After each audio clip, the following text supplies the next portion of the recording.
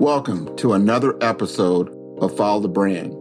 I am your host, Grant McGaw, CEO of 5-Star BDM, a 5-star personal branding and business development company. I want to take you on a journey that takes another deep dive into the world of personal branding and business development using compelling personal story, business conversations, and tips to improve your personal brand. By listening to the Follow the Brand podcast series, you will be able to differentiate yourself from the competition and allow you to build trust with prospective clients and employers. You never get a second chance to make a first impression. Make it one that will set you apart, build trust, and reflect who you are. Developing your 5-star personal brand is a great way to demonstrate your skills and knowledge. If you have any questions for me or my guests, please email me at grant.mcgaugh, spelled M-C-G-A-U-G-H, at 5-star BDM, B for brand, D for development, M for masters.com. Now let's begin with our next 5-star episode on Follow the Brand. Welcome to the Follow the Brand podcast. I'm your host, Grant McGaugh, CEO of 5-Star BDM, where we help you to build a 5-star brand that people will follow. Just a few words can make a big difference, and the right words can hit you at the right time to become transformative.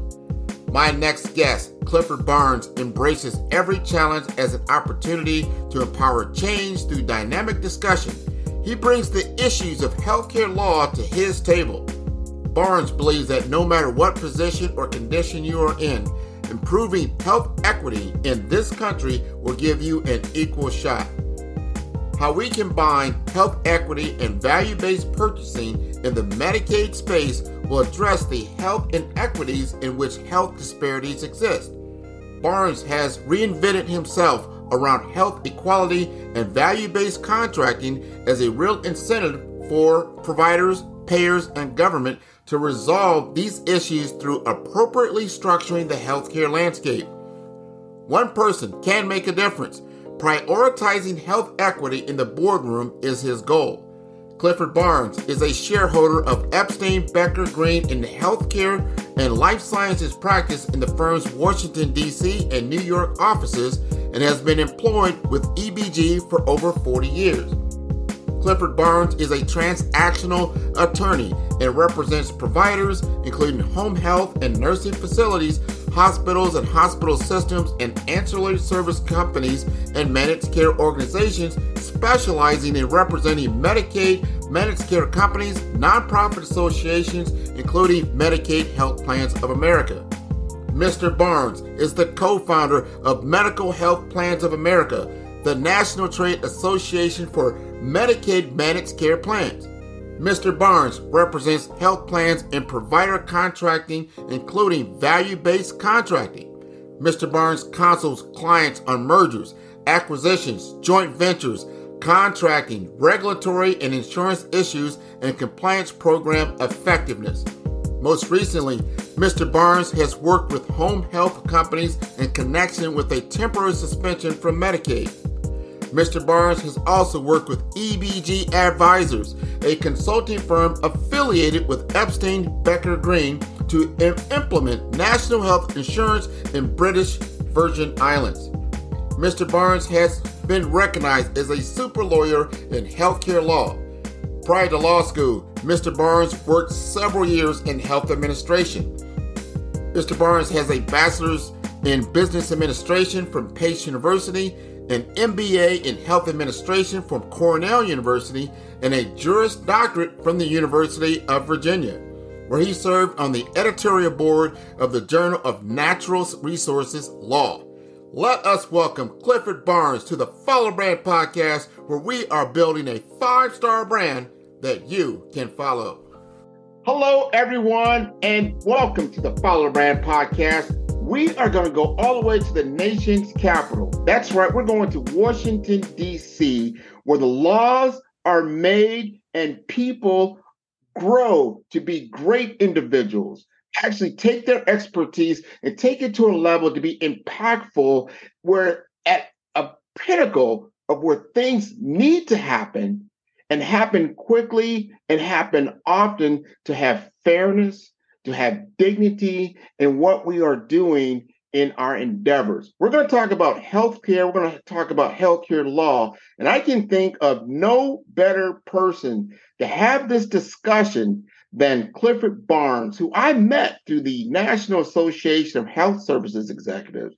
And I tell you, as I look at his pedigree and I look at what he has been able to accomplish over his now 40-year journey from 1982 to 2022 at his current law firm, I am very, very impressed.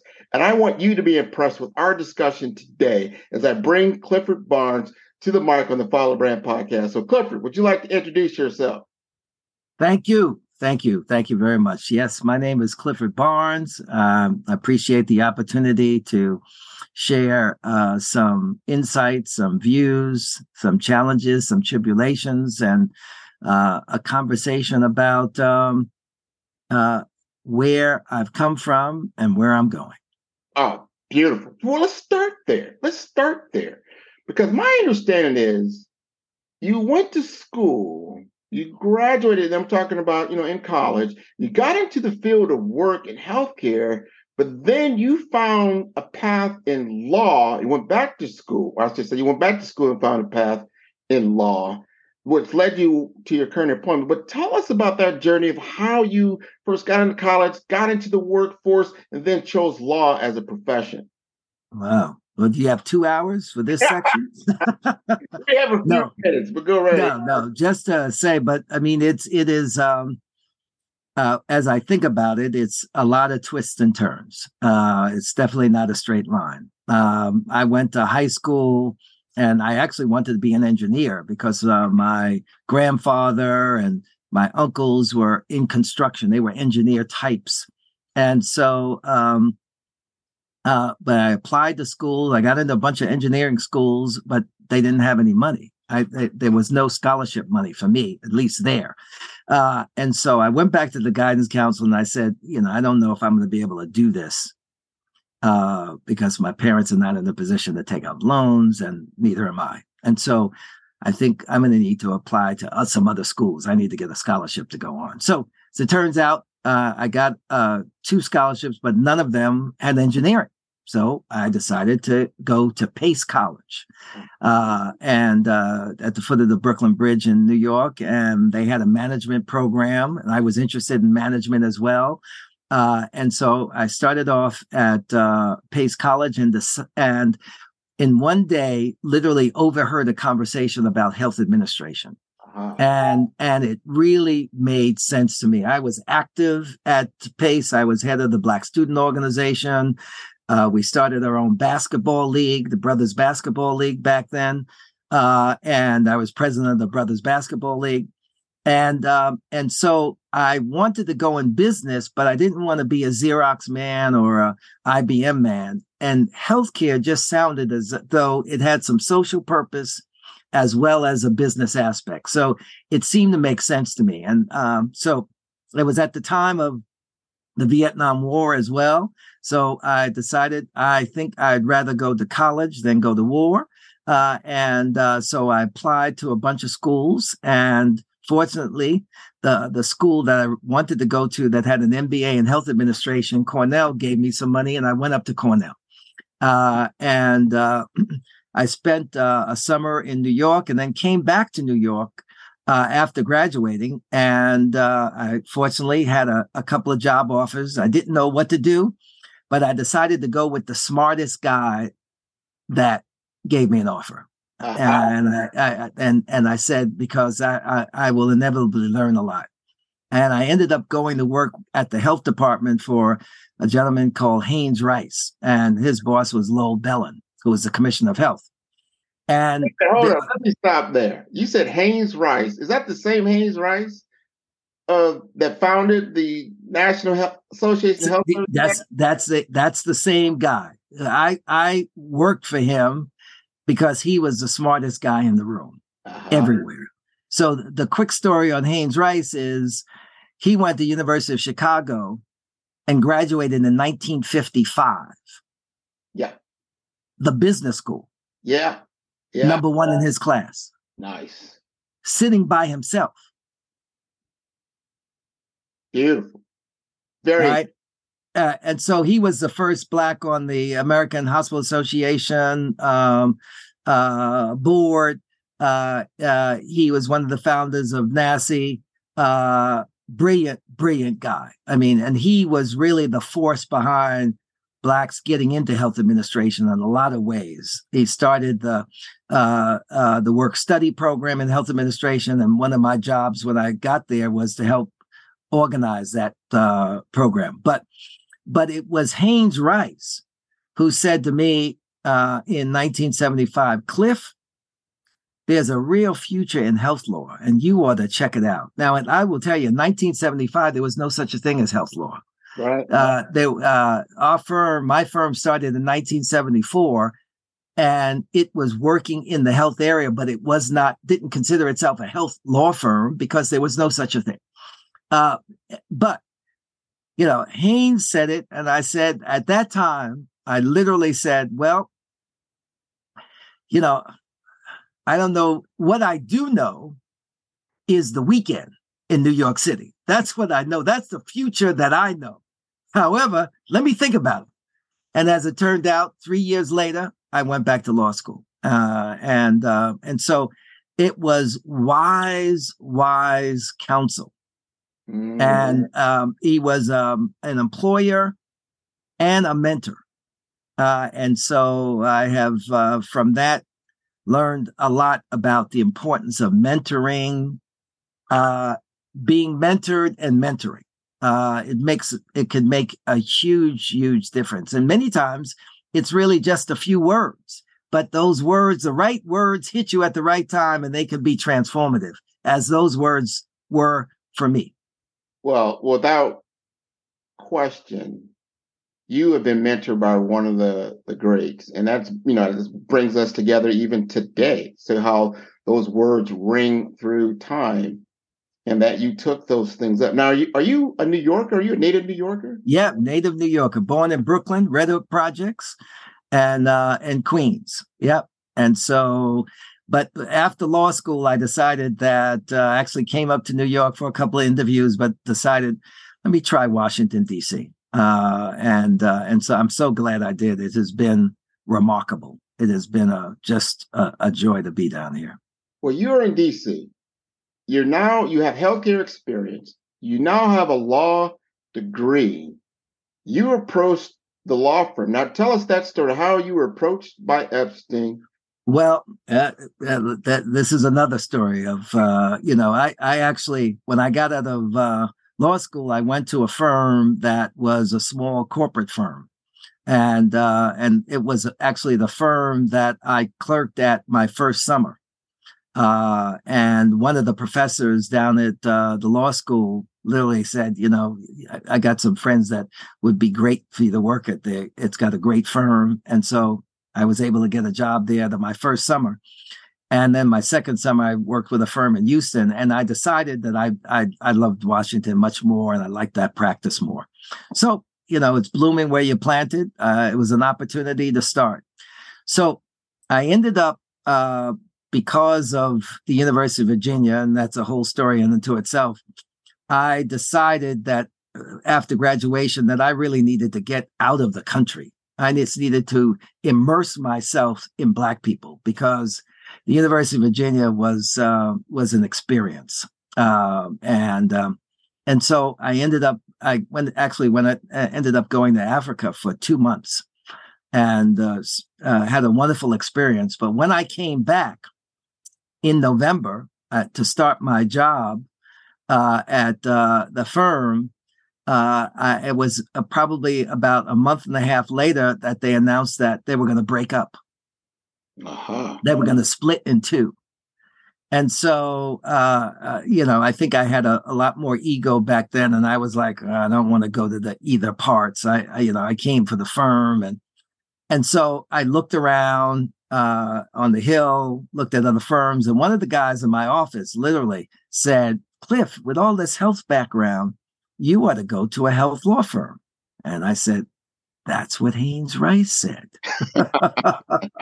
It's just amazing. And so I interviewed at some places. He introduced me to Epstein, Becker, and Green, and a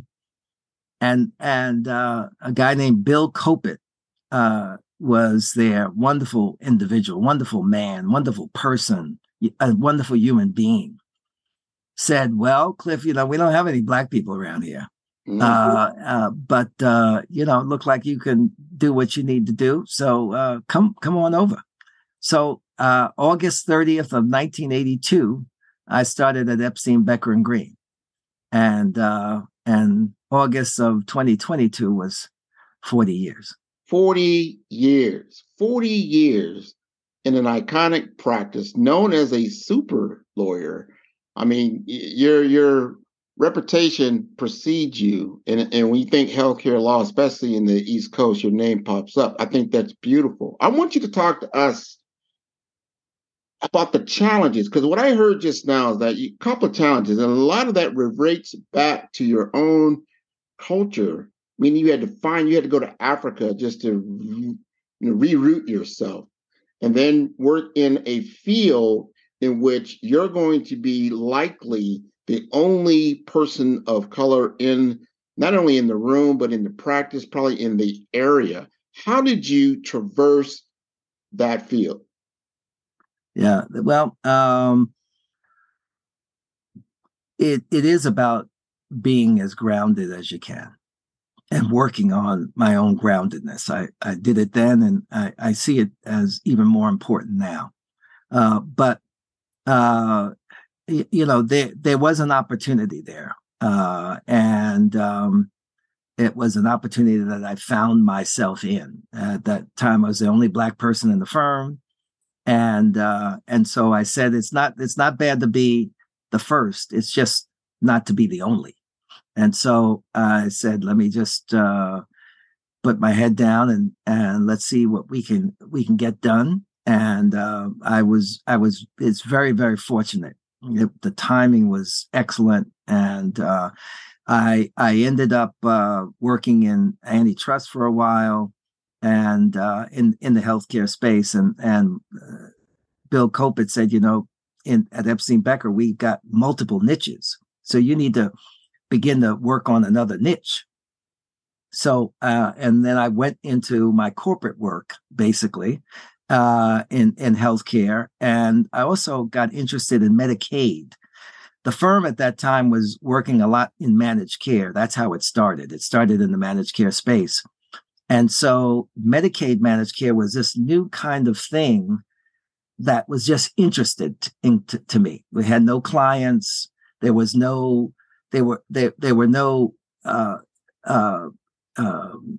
plans that were, in our sphere at that time. But it was interesting to me because I thought Medicaid was a place, particularly Medicaid managed care, that would provide poor people, minority folks that qualify for Medicaid access that they otherwise might not have.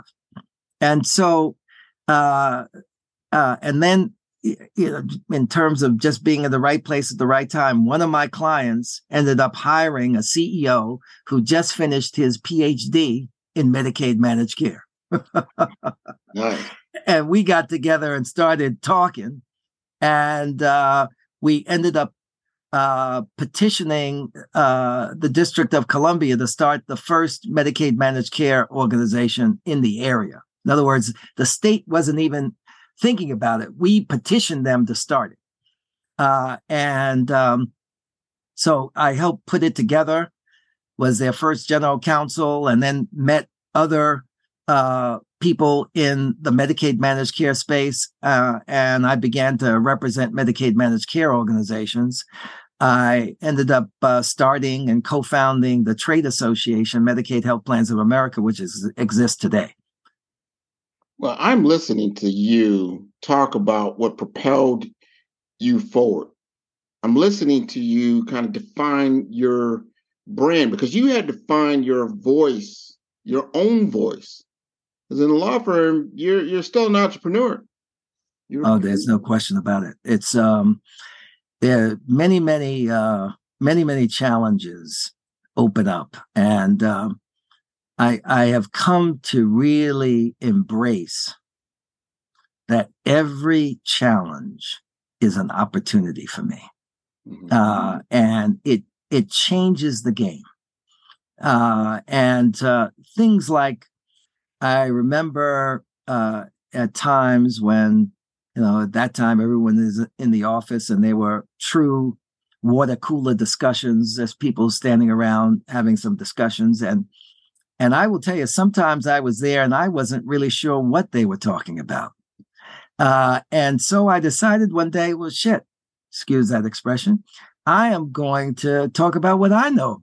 So I started talking about jazz music and the like, and then they were getting into the conversation. I was like, well, what about that? And it was just empowering. Yeah. To just change the dynamic from my discussions and talking about R&B and so it was just an eye-opening for me about just how I can move forward. And the most important thing for me to be grounded in who I am.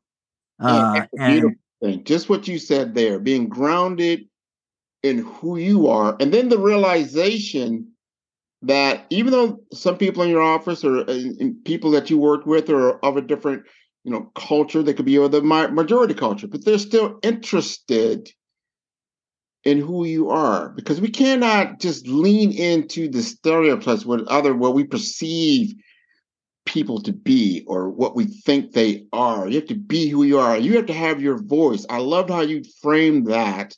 You started to be yourself. You started to talk about what you're about, and then you found other people interested in that. I think that's unique. Yeah, not only interested, but also how I can dominate the conversation.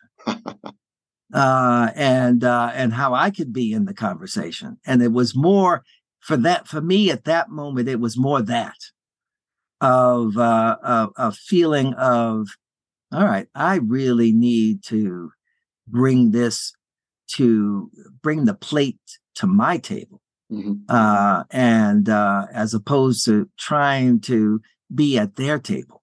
And it was just a conceptual framework for me to understand how I can move forward. And so, as it turned out, I think it was 7 years after I was at the firm, the senior partner, Steve Epstein, came to me and says, Cliff, you're here 7 years now. What do you think? You want to be a partner?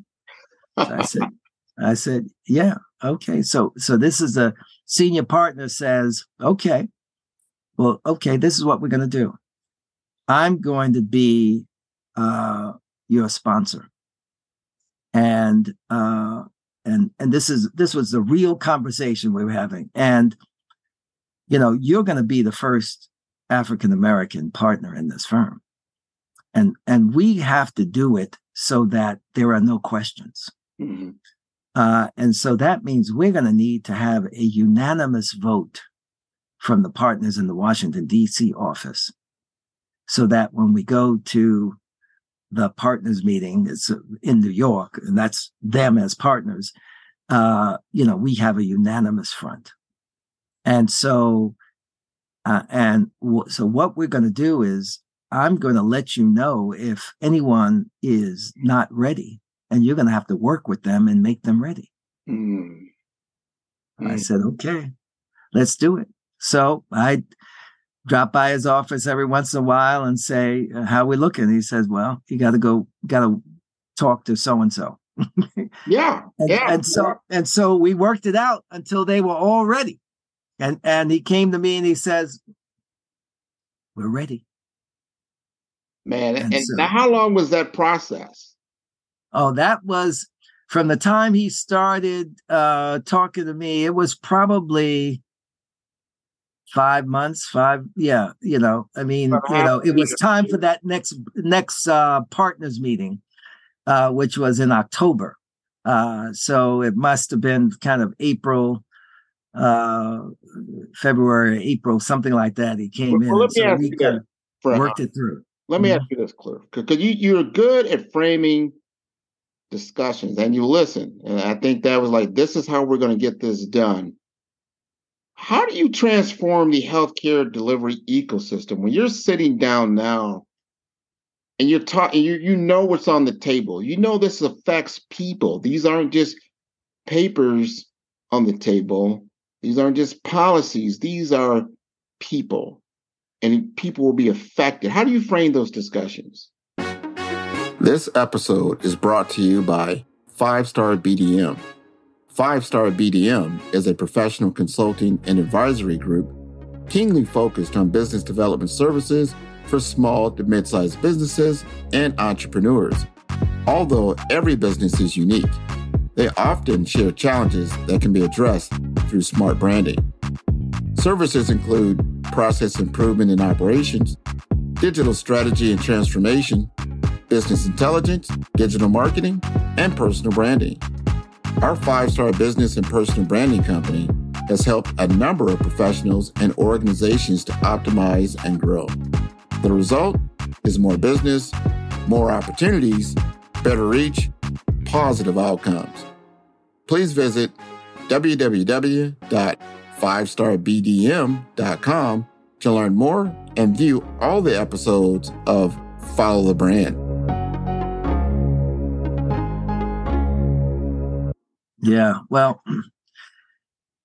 they're important discussions to have, and I appreciate your bringing that up because I think that this movement, I would say, and expression of health equity these days is one of, I think, a key driver. The notion that no matter what condition and position you're in, health equity will give you an equal shot. So the classic picture is if you got a very short person, a medium-sized person, and a tall person, and they're looking over a fence, if they all get an equal box, it could still be too short for the shortest guy to look over the fence. So you got to have adjustments so that all of them can look over the fence. That's what equity is. And so to find people where they are and to create an equal shot for them. And so when I think about that in healthcare, maybe particularly around minorities and poor folks, ultimately they're at the bottom end of the rung. And health is 80% your environment, where you live, and items other than healthcare services. And so it is very, very important. I believe it's beginning to happen in a significant way that we're beginning to change the focus from just providing health services to addressing what they call and what we call the social determinants of health, but addressing the issues, the environmental issues that impact people in their health, whether it be food from a food desert, whether it be because there's a pharmacy desert, whether it's because they're living in an environmental swamp where they are dealing with contaminants, whether it's in the water or in the air, or whether they're in an apartment building and there's rat infestation. I mean, the environment has a good deal to do with the healthcare people have. And so one of the things that we're working on and that I'm working on now is how we combine health equity and value-based purchasing in the Medicaid space so that we create incentives for people to address the issues about which healthcare, health inequity exists. I love what you're talking about, Cliff, around Medicaid and health equity. I think it's so important because it definitely touches people no matter where they are. And these conversations must be had at your level so it has impact at the ground level where people live day to day. Is that where your passion really lies? Is that where you Yeah. This is we talk about in any kind of entrepreneurial space, you got to reinvent yourself. Well, I'm reinventing myself around this health equity and value-based contracting, because I think that there's there is a real incentive that you can create for people to resolve these issues if when appropriately structured. So this creates a great combination of ingredients, all of which I find is my sweet spots. And so structuring transactions, working on incentives, one of the things I always believe in, and you got to incentivize the conduct you want to promote. And so this is a fundamental tenet of that we've got to incentivize the ability to solve these social determinant of health issues and create metrics for the payer, reductions of inpatient admissions, reductions of ERs, so that while we're solving that problem, we're also lowering the cost of healthcare. And so that those lower costs can then pay the incentives for folks to resolve those problems. So we're creating a wonderful loop where we can begin to tackle these things in an effective way. Let me ask you this, Cliff. We talked about this earlier, meaning about challenges. This is a big challenge. Healthcare system, huge challenge. It flows in many different ways. Here you are, one lawyer. You're one lawyer, and you're taking this fight to the highest level. And you want to change this landscape. Let me know, are you looking to institute more policy? Or are you looking for buy-in from the healthcare system? Are you looking for buy-in from the payers? Do you need the government? Do you need all the parties in the room to truly get to an equitable system? Yeah, you said it right. We need all of that. And I'm a believer one person can make a difference, and we all need to make a difference. And so in my work, I'm working with payers, I'm working with providers. I just recently gave a talk actually at the National Association of Health Services Executives annual meeting with a group from Deloitte on prioritizing health equity in the boardroom, which really went to how do boards of directors begin to take this issue and focus it and develop initiatives in their space? How do CEOs begin to look at these issues and create various kinds of programs in their space? And so it's really about creating the tools so that people can begin in their own environments to work on it. At the same time, to work with the federal government to create those incentives in the payers so that they're resolving some of these issues. One of the other things which is big in my mind is to get a more common understanding of how racism is a public health crisis. Mm-hmm. And when I say racism is a public health crisis, because the health disparity in the United States for African Americans particularly is effectively the slave deficit. This goes back to 1619. Where it started, where it was separate and unequal. Black folks didn't go to where white folks got health care, and Black folks were, in effect, only Black folks dealt with Black folks for the most part. And over the years, that continued, and so that the care that was available to Black folks was a lot different than that was available to white folks. And then the environments in which they lived contributed to their health, and it exists to this day. And so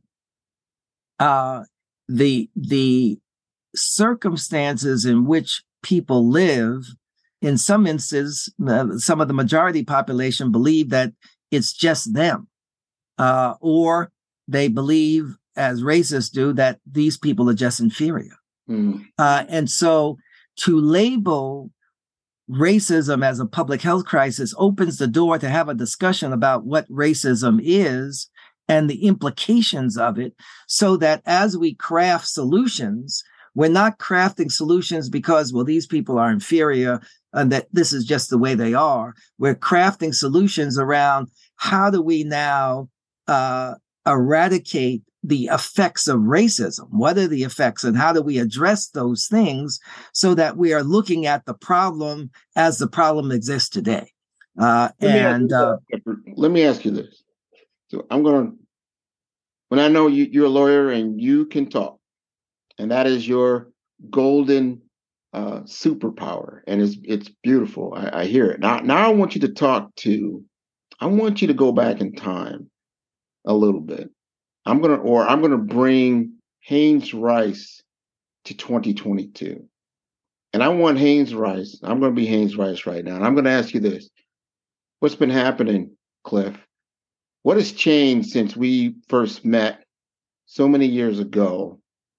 And what is it like now?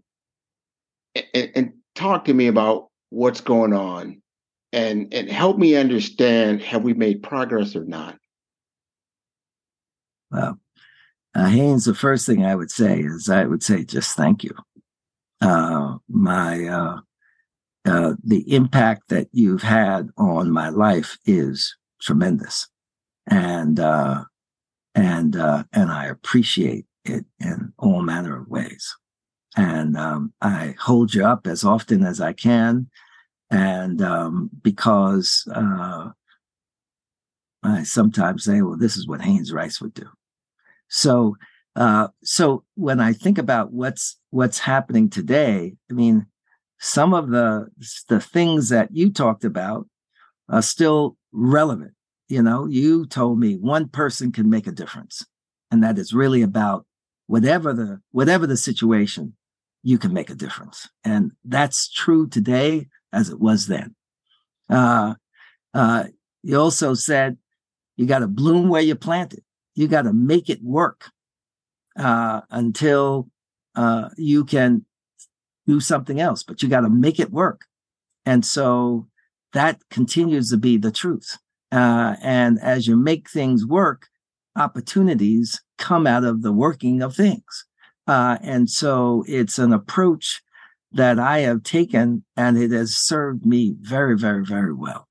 And so we're still in a situation where, African Americans are catching hell, but we've made tremendous progress. The reality is that we're in a duality. We're making tremendous progress, but there remains an undercurrent of racism and inequality in this country, and we now have to take it so that we begin to not only address racism from Black folks' perspective, but we have to begin to really confront white folks in the way of that this is an illness, and we need to address it from the illness that it is, and begin to get to people to talk about racism as an illness, and that the conduct of racism is unacceptable. It's our job to bring folks to that realization and understanding. And so I think that the evolution of where we are, the Martin Luther Kings has brought us, enabled us to be to this space where we have we have what we need to do now. There are things that we need to do to move the ball forward. to address the inequities that are in the world. And so it's a wonderful thing to stand on the shoulders, to understand that the sacrifice that you and others have made to enable me to be where I am. And so it is a blessing. It's a blessing to have this challenge, and I'm ready to take it on. Well, you, my brother, have been doing it for 40 plus years. I thank you from the bottom of my heart for the work that you have put in, the passion that you have, and the vision to see it through. So I appreciate you being on the Follow the Brand show. I want to congratulate you on a fantastic 2022. You are going to make some major changes in 2023 that are fantastic. And I applaud you for everything that you're doing. And I want to thank you again for being on the Follow the Brand show. Thank you. And I appreciate the opportunity to have a conversation with you. You're a dynamic individual. So thank you. Now, if the audience would like to get in touch with you, what is the best possible way? Sure. I'll give you my email and my cell phone. That's the best way to do it. Mm-hmm. No, email only is fine. Email is fine. Yeah. I will definitely get that. That's cbarnes@ebglaw.com. That's cbarnes at E for Epstein, B for Becker, G for Green, LAW.com. Excellent. And I want to encourage you and your entire audience in DC, New York, and wherever they tune in to Mr. Cliff Barnes to tune in all the episodes on Follow the Brand at www.5starbdm, and that is B for Brand, D for Development, Infomasters.com. Thank you very much, and Happy New Year. Thank you.